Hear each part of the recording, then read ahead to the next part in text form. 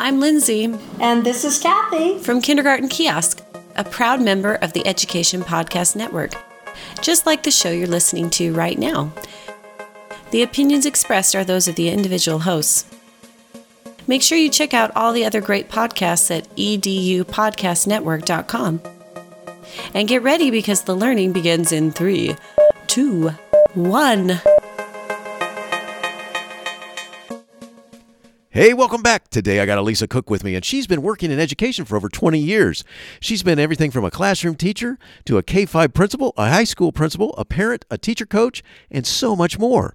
She currently is the Chief Learning Delivery Officer for the Learning Agency, which we'll talk about a little bit, as well as we're going to focus on her research with children on the Navajo Reservation. You're going to love this one. Lots to learn. Thanks for listening.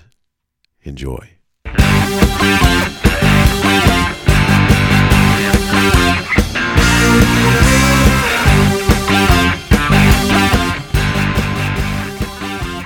You are listening to Teaching, Learning, Leading K-12, a podcast for educators, helping you help kids achieve their dreams. And now here's Steve with this week's show. Alisa Cook has worked in education for over 20 years, including experience as a classroom teacher, researcher, curriculum specialist, special education director, K-5 principal, high school principal, parent and teacher coach, and college educator.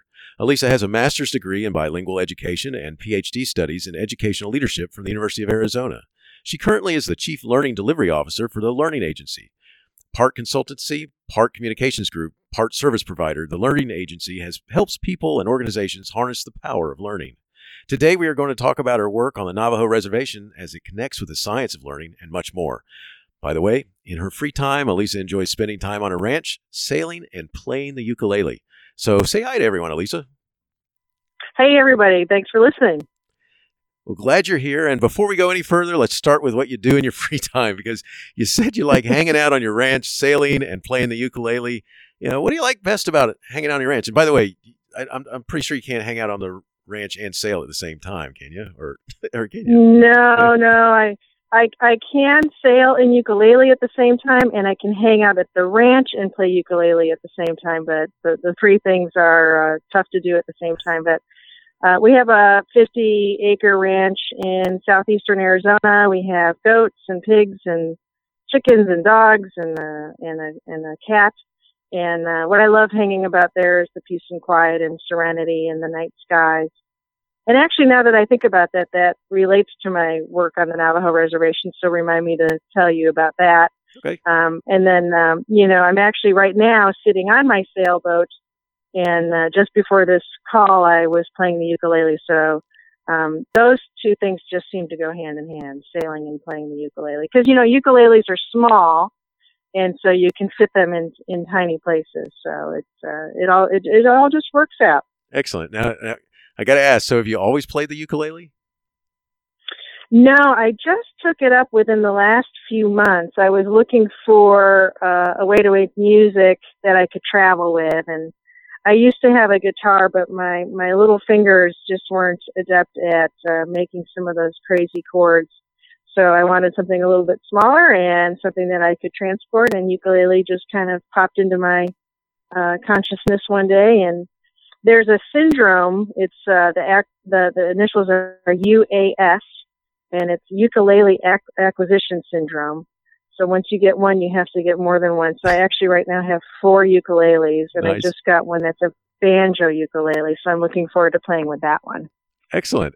So it becomes addictive, huh? Is that what you're saying? Yes, absolutely. Not so much for the people in the room, but for the player for sure. Nice. Very nice. So right now, I don't know if I've ever heard Jimmy Buffett play a ukulele, but for some reason I have Jimmy Buffett songs going through as you're sailing on a boat. So did you? Absolutely. Lots of sailing songs out there. It's a whole heck of a lot of fun when you're out there and you're out on the ocean and someone's got the tiller and you've got the ukulele. It's the good life. Excellent. So, well, you've had an awesome career in education. What'd you like most about working with kids?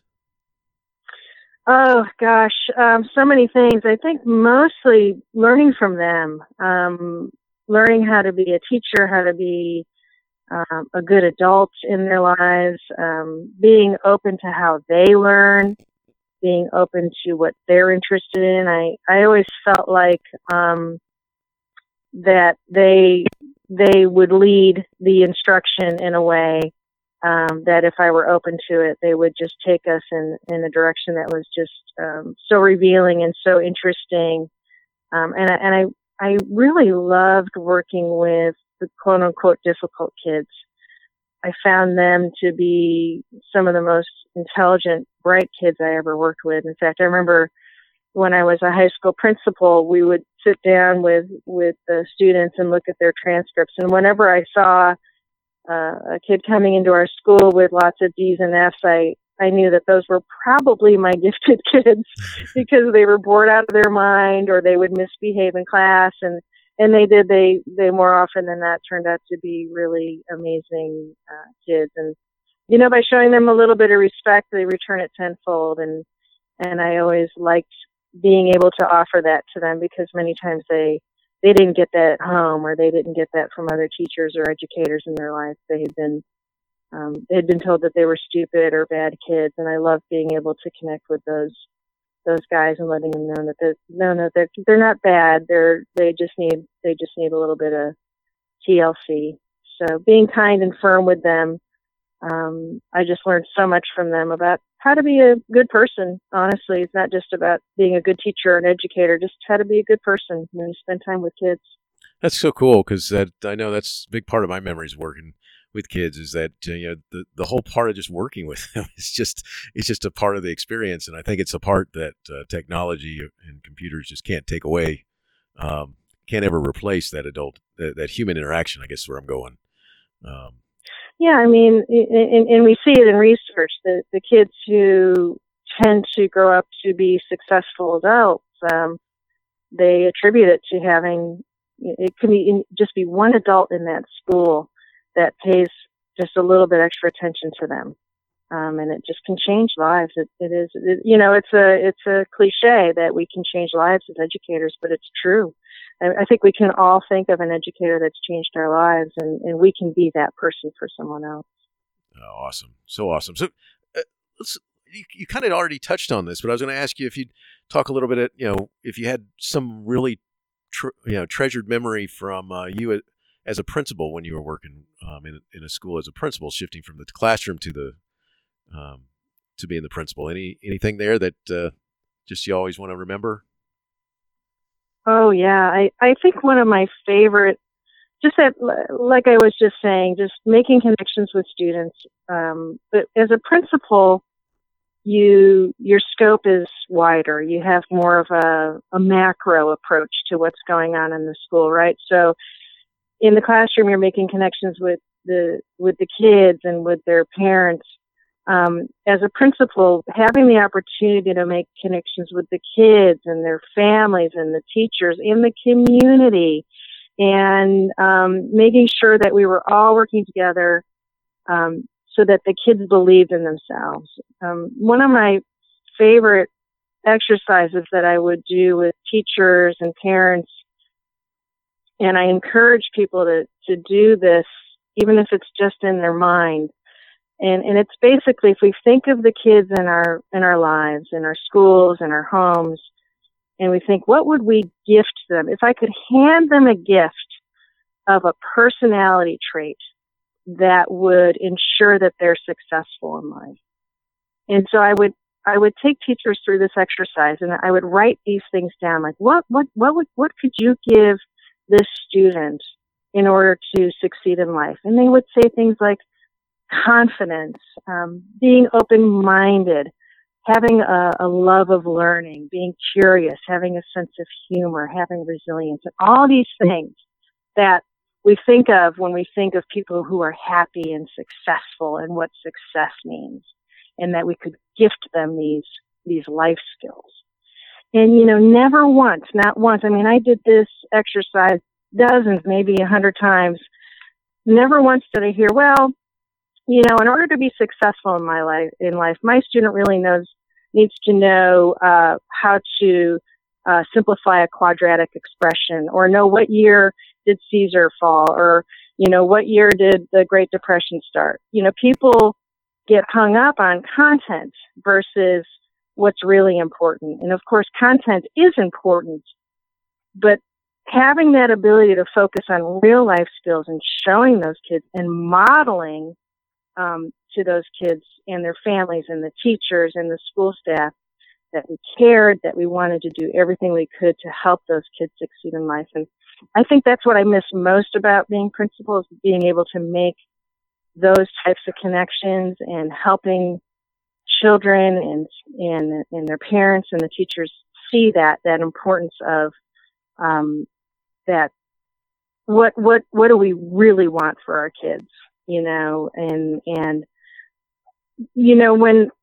when I worked in the school systems, they didn't value that. The principal role became more about attendance and test scores and, dollar signs. I didn't mind working 60 to 70 hours a week when it was spent connecting with the kids and their parents and in the community. But when I found myself spending 60 to 70 hours a week connecting with spreadsheets, I decided to focus my efforts differently. And so that's when I left that kind of role in education. But I'll never ever forget those connections and being able to help those kids see their value, see where they can achieve success through content areas, not because of content areas, if that makes sense. Oh, that makes perfect sense. That is so powerful. And I love the image, because being able to, because that is one of, it's also one of my most treasured thoughts and moments as a principal, is making those relationships. Like you said, there's all kinds of different ways, and the connections there, and definitely not the connections with the spreadsheets. Correct. Yeah, that gets old really quick. Yes. So in just a minute, we're going to talk about your work on the Navajo Reservation. And this came about through the Discover projects. Discover stands for Discovering Intellectual Strengths and Capabilities while Observing Varied Ethnic Responses. Could you explain Discover? I will do my best. I first want to acknowledge a mentor of mine, Dr. June Maker, who works out of the University of Arizona, or worked. I think she recently retired. It's really her brainchild. She started this thought process a few decades ago, and it's still active. She's still doing work in countries as varied as Saudi Arabia and Australia and throughout the United States. And what she did was, along with her colleagues, she designed a really unique, hands-on, project-based assessment. So not a pen and paper assessment. And it was designed to identify students for gifted programs who, they just wouldn't ordinarily show up on being considered for gifted programs. They either wouldn't show up because the assessment was culturally biased, or they wouldn't show up because, most students who are recommended for gifted programs, one of the things that a lot of districts look at is teacher recommendations. Who do you think we should look at for being gifted? And I'm not wanting to disrespect teachers' opinions, because I'm right in there with them. But usually the kids that we notice the most are the kids who behave well and follow directions and do their homework and do things on time. And very often those are the kids that get recommended for gifted programs. And that's not to say that they're not gifted. Many of them are. But a lot of them, kids that are gifted, don't look that way. They don't act that way. So she wanted to put together an assessment that would identify those kids, but also kids that wouldn't necessarily show up on a culturally relevant written exam. So what she did is develop a project-based thing where kids are actually making products. But that dichotomy between the student population and the gifted population is what she was trying to fix. So, for example, in a school district that has 50% Hispanic population, maybe 10% of those gifted students in that school would be identified as gifted. And that's a problem. So she developed the assessment to help kind of even that playing field. And there's many examples of districts where the Discover assessment was implemented, and in just a year or two, it would equalize the representation. So your gifted programs should represent your general population. If you have 50% Hispanic students, your gifted program should have 50% Hispanic students or something close to it. So that's where that came from, and so it's culturally neutral, and it can be achieved through assessments like what Dr. Maker developed. Cool. So thanks for explaining that.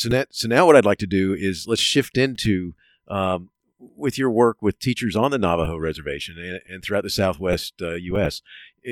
You worked with them on high standards and individualization for students of all abilities and backgrounds. How did your work with the Navajo begin, and what was the primary purpose? Well, it began with the Discover Project. So it was a grant-funded project by the Jacob Javits grant funding. And what was so neat about it is we would go to different schools on the Navajo Reservation. Once a year we would do this. And we would assess every single student in that school, because the school district was, and the different schools were committed to trying to find kids who needed some enhanced instruction. But then my work started really after that, where we would do those assessments, and then the question always is, I mean, as a teacher, as a principal, you get these assessments, you get the test results, and you're like, okay, now what? Now what do I do with this? How does this translate to work I can do in the classroom? How does this translate into programs that we can develop? What does this mean?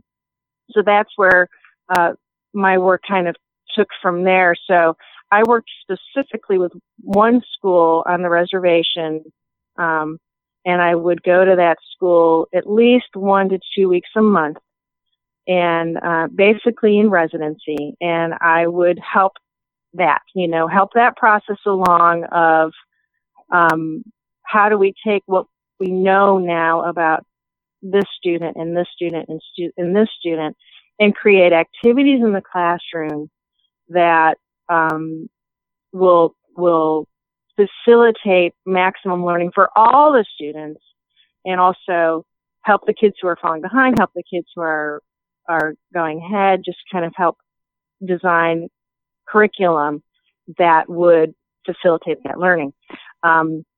It was all based on Howard Gardner's multiple intelligence theory, which was, came out and came really into public awareness, I guess, probably in the 90s.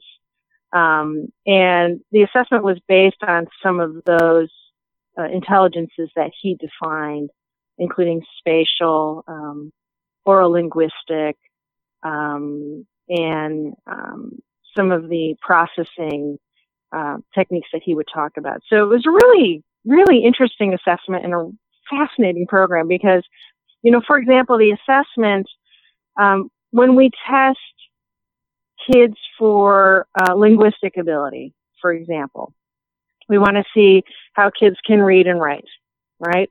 And so we give them a pencil and paper test to do that, to check comprehension, for example, or to check the ability for a student to write something. We have them write an essay.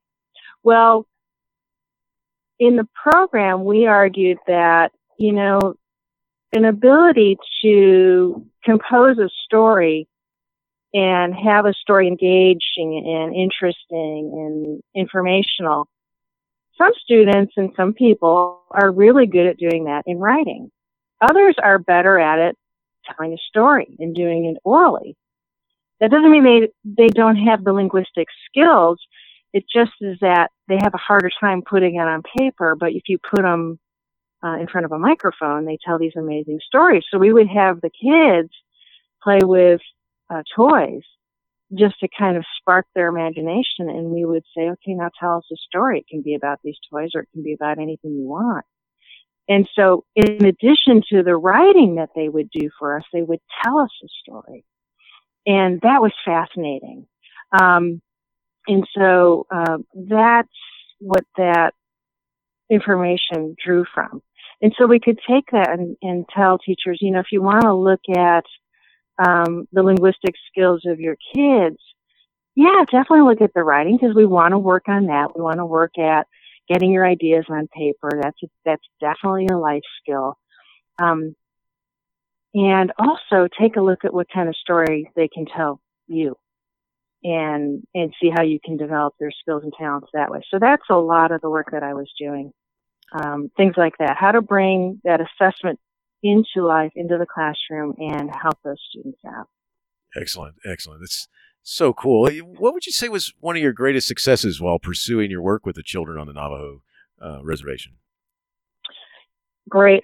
Learning about the culture of the Navajo and how we could support and encourage those students and teachers on how to learn and learn from each other.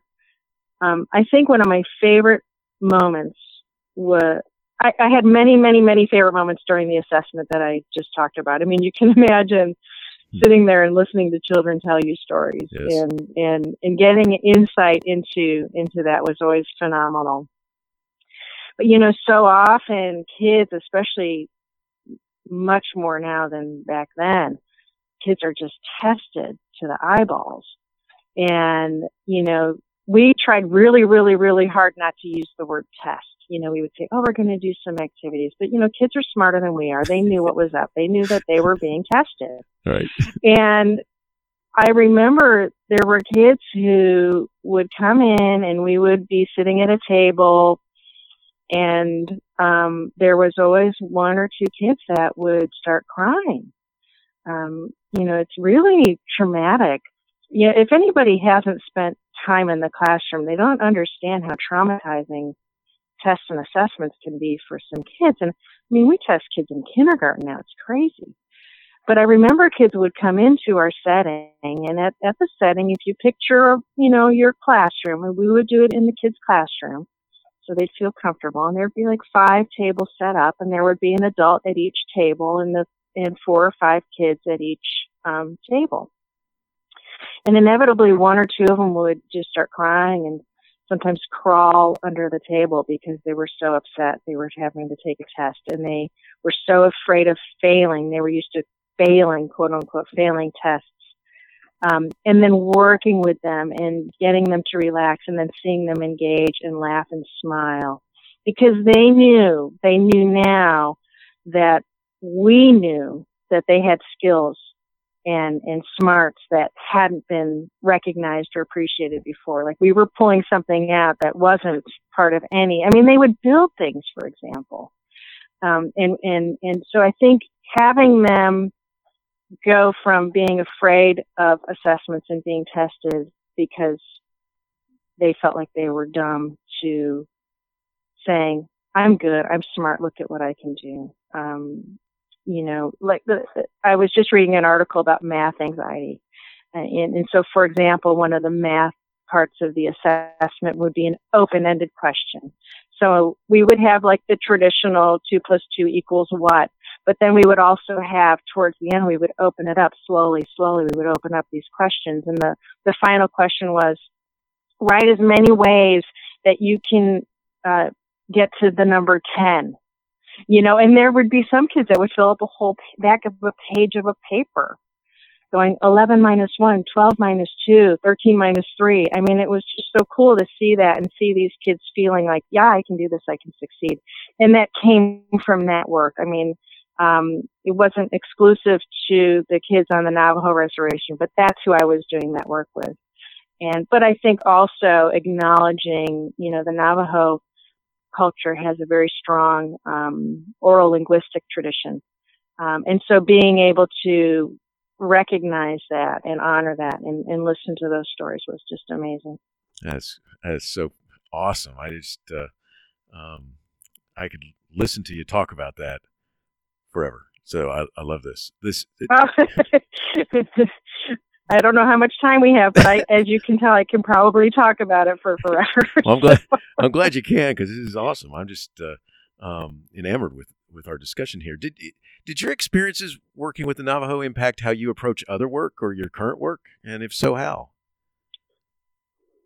Absolutely. I think that work laid the basis for me. That was fairly early in my career. When I did that work, trying to think now, I had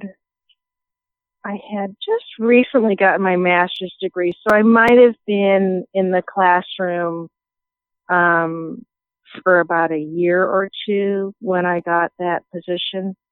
And so it really opened my eyes later on as a teacher and later on as an administrator to really seeing the intelligence and giftedness in every student. And I mean every student. Seeing what is it that they're good at? How are they gifted? Because they're gifted in something. And so what is it?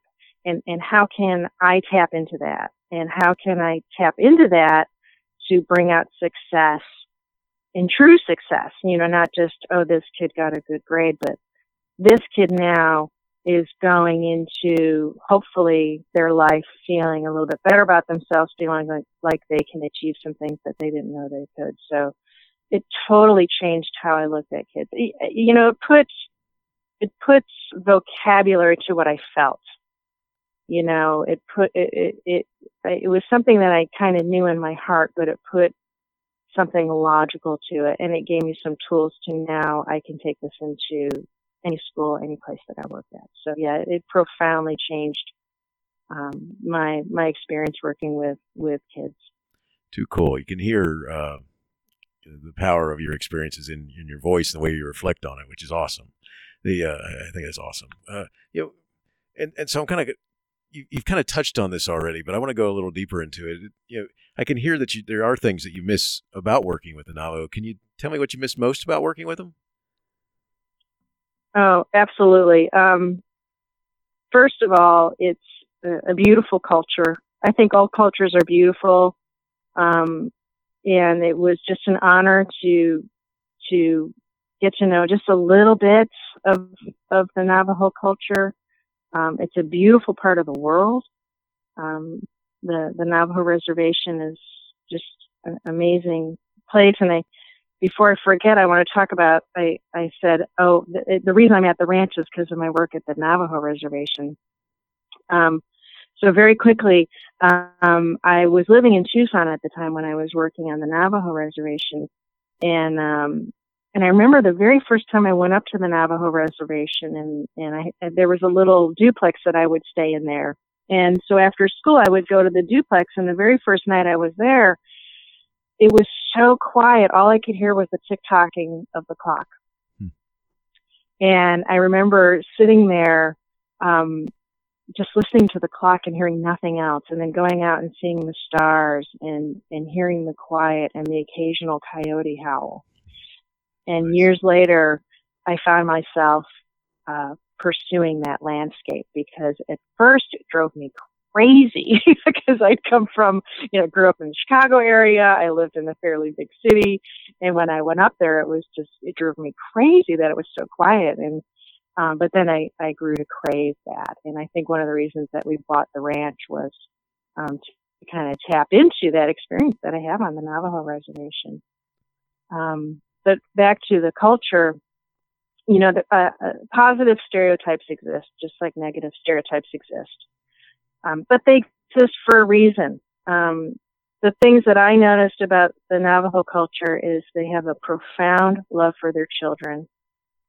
Even though there's problems, just like in any culture, there's serious problems with domestic abuse, for example, alcohol and drug dependencies. There's limited social services on the res. The recent shutdown really affected that.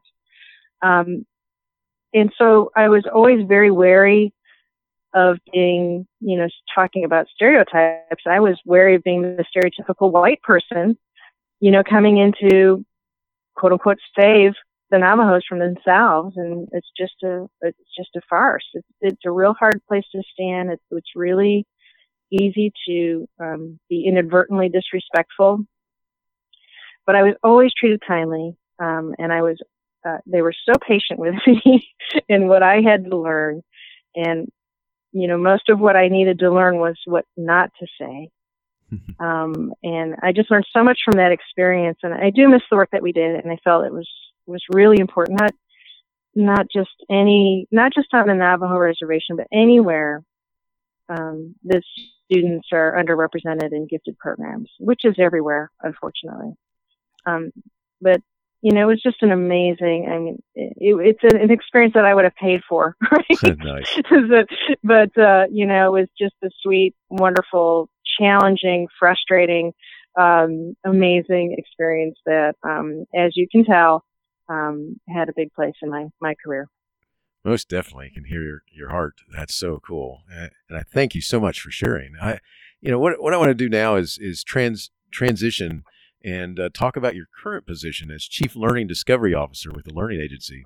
Can you share a little bit about the organization and what you do? Sure. I'll start with Ulrich Boser, who is the author of Learn Better. He wrote a book about the science of learning and basically how we can each become experts in a field or in whatever we want to study. And we can do it in a way that taps into what we know about cognition.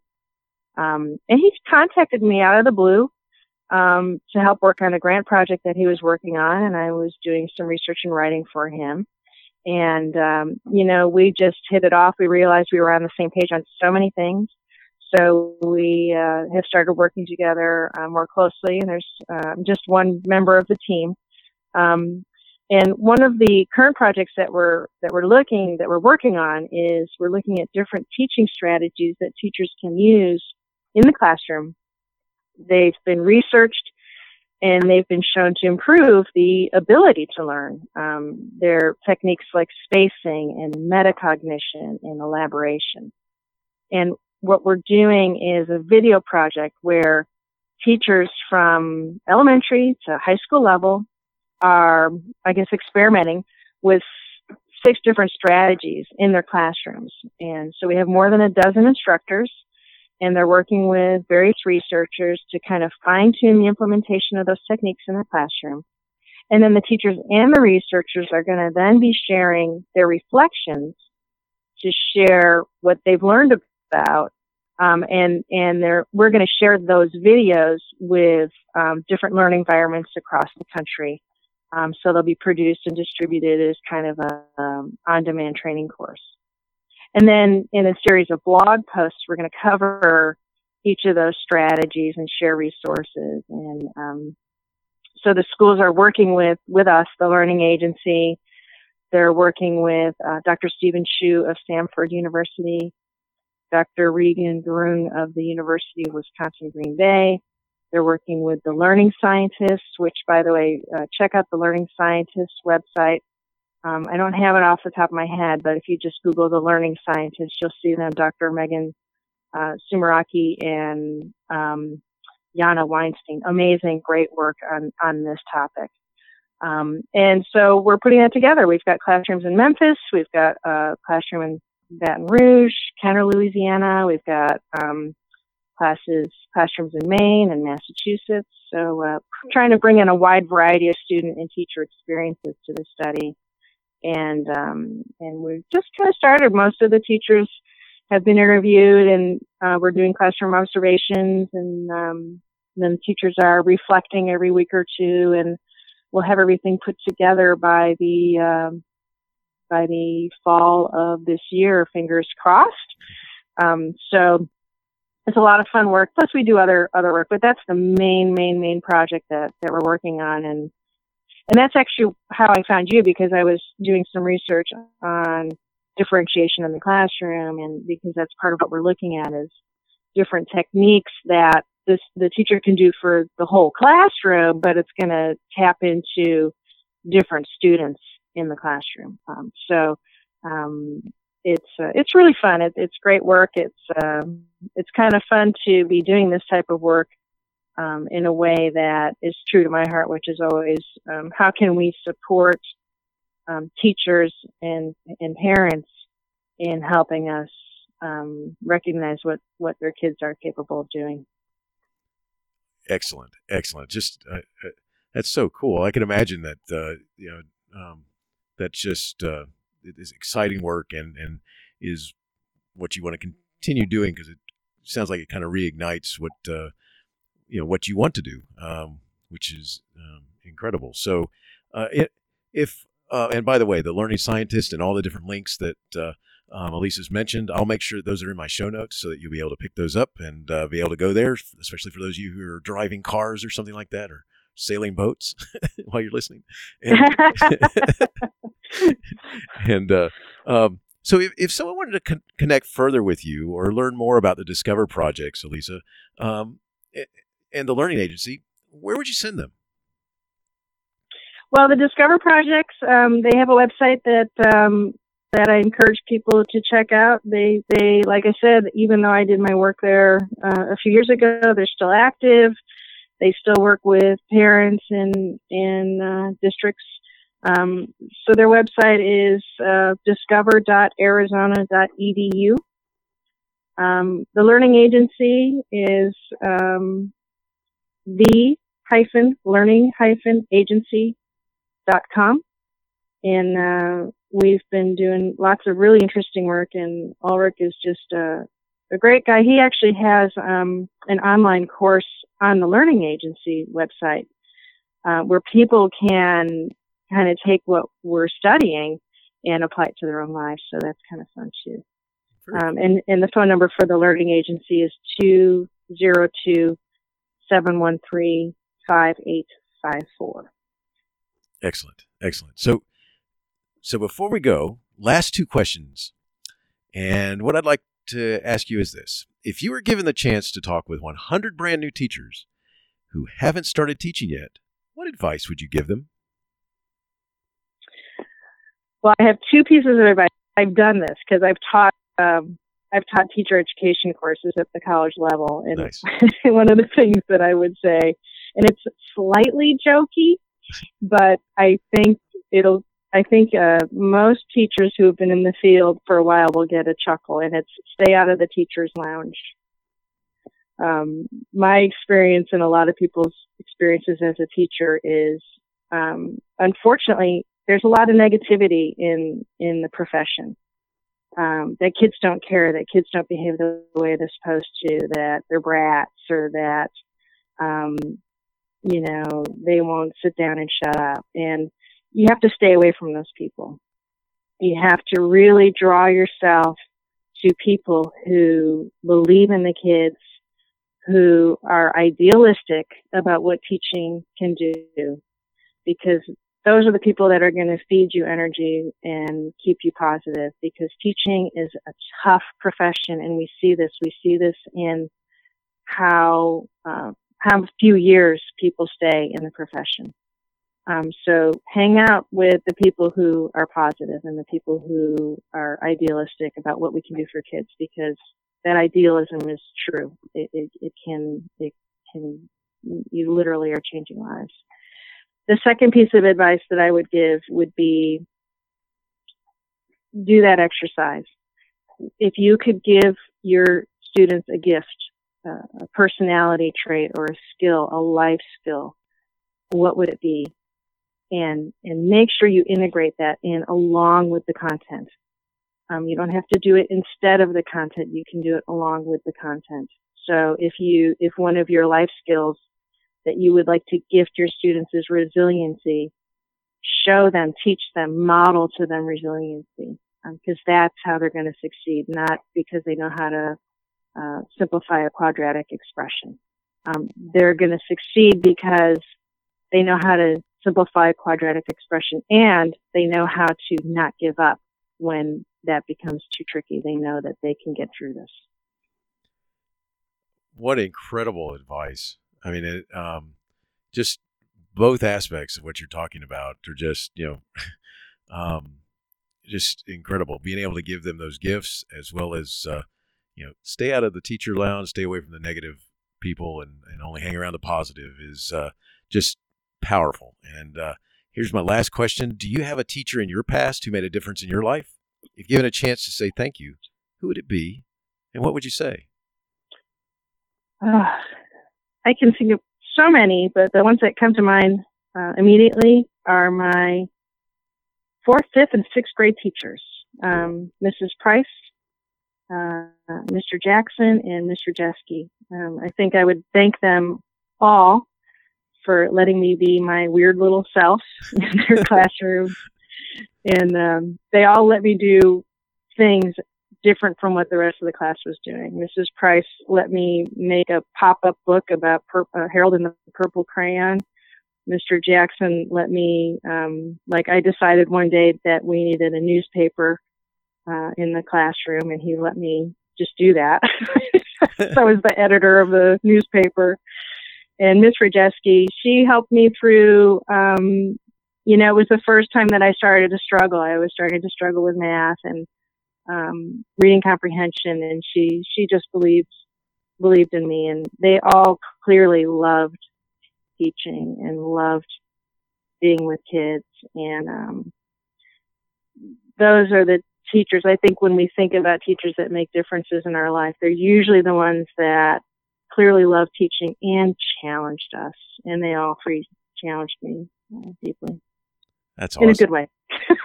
That's awesome. Thank you so much for sharing that. That's so cool. And I love that they were right there in a row. So that's cool too. That's Yeah. I had a good run for a while there. I had a lot of good teachers, but those are the three that always come to mind. That's so cool. Lisa, thank you so much for talking with me today. It's been awesome.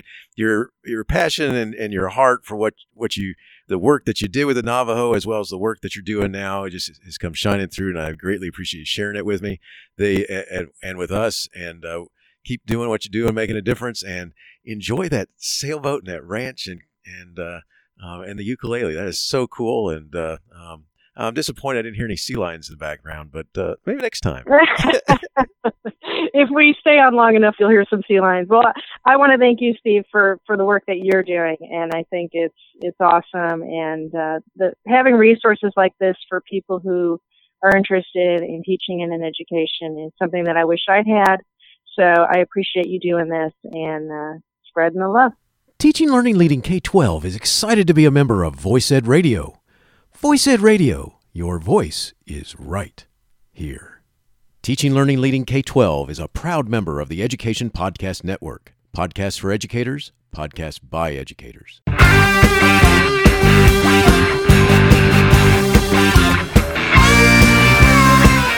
The opinions expressed on Teaching Learning Leading K-12 are those of the guests and host. Teaching Learning Leading K-12 is intended to share ideas, advice, and suggestions for classroom teachers and school administrators. Teaching Learning Leading K-12 is produced for educational purposes. Thanks for listening, and I hope you'll share it with your friends.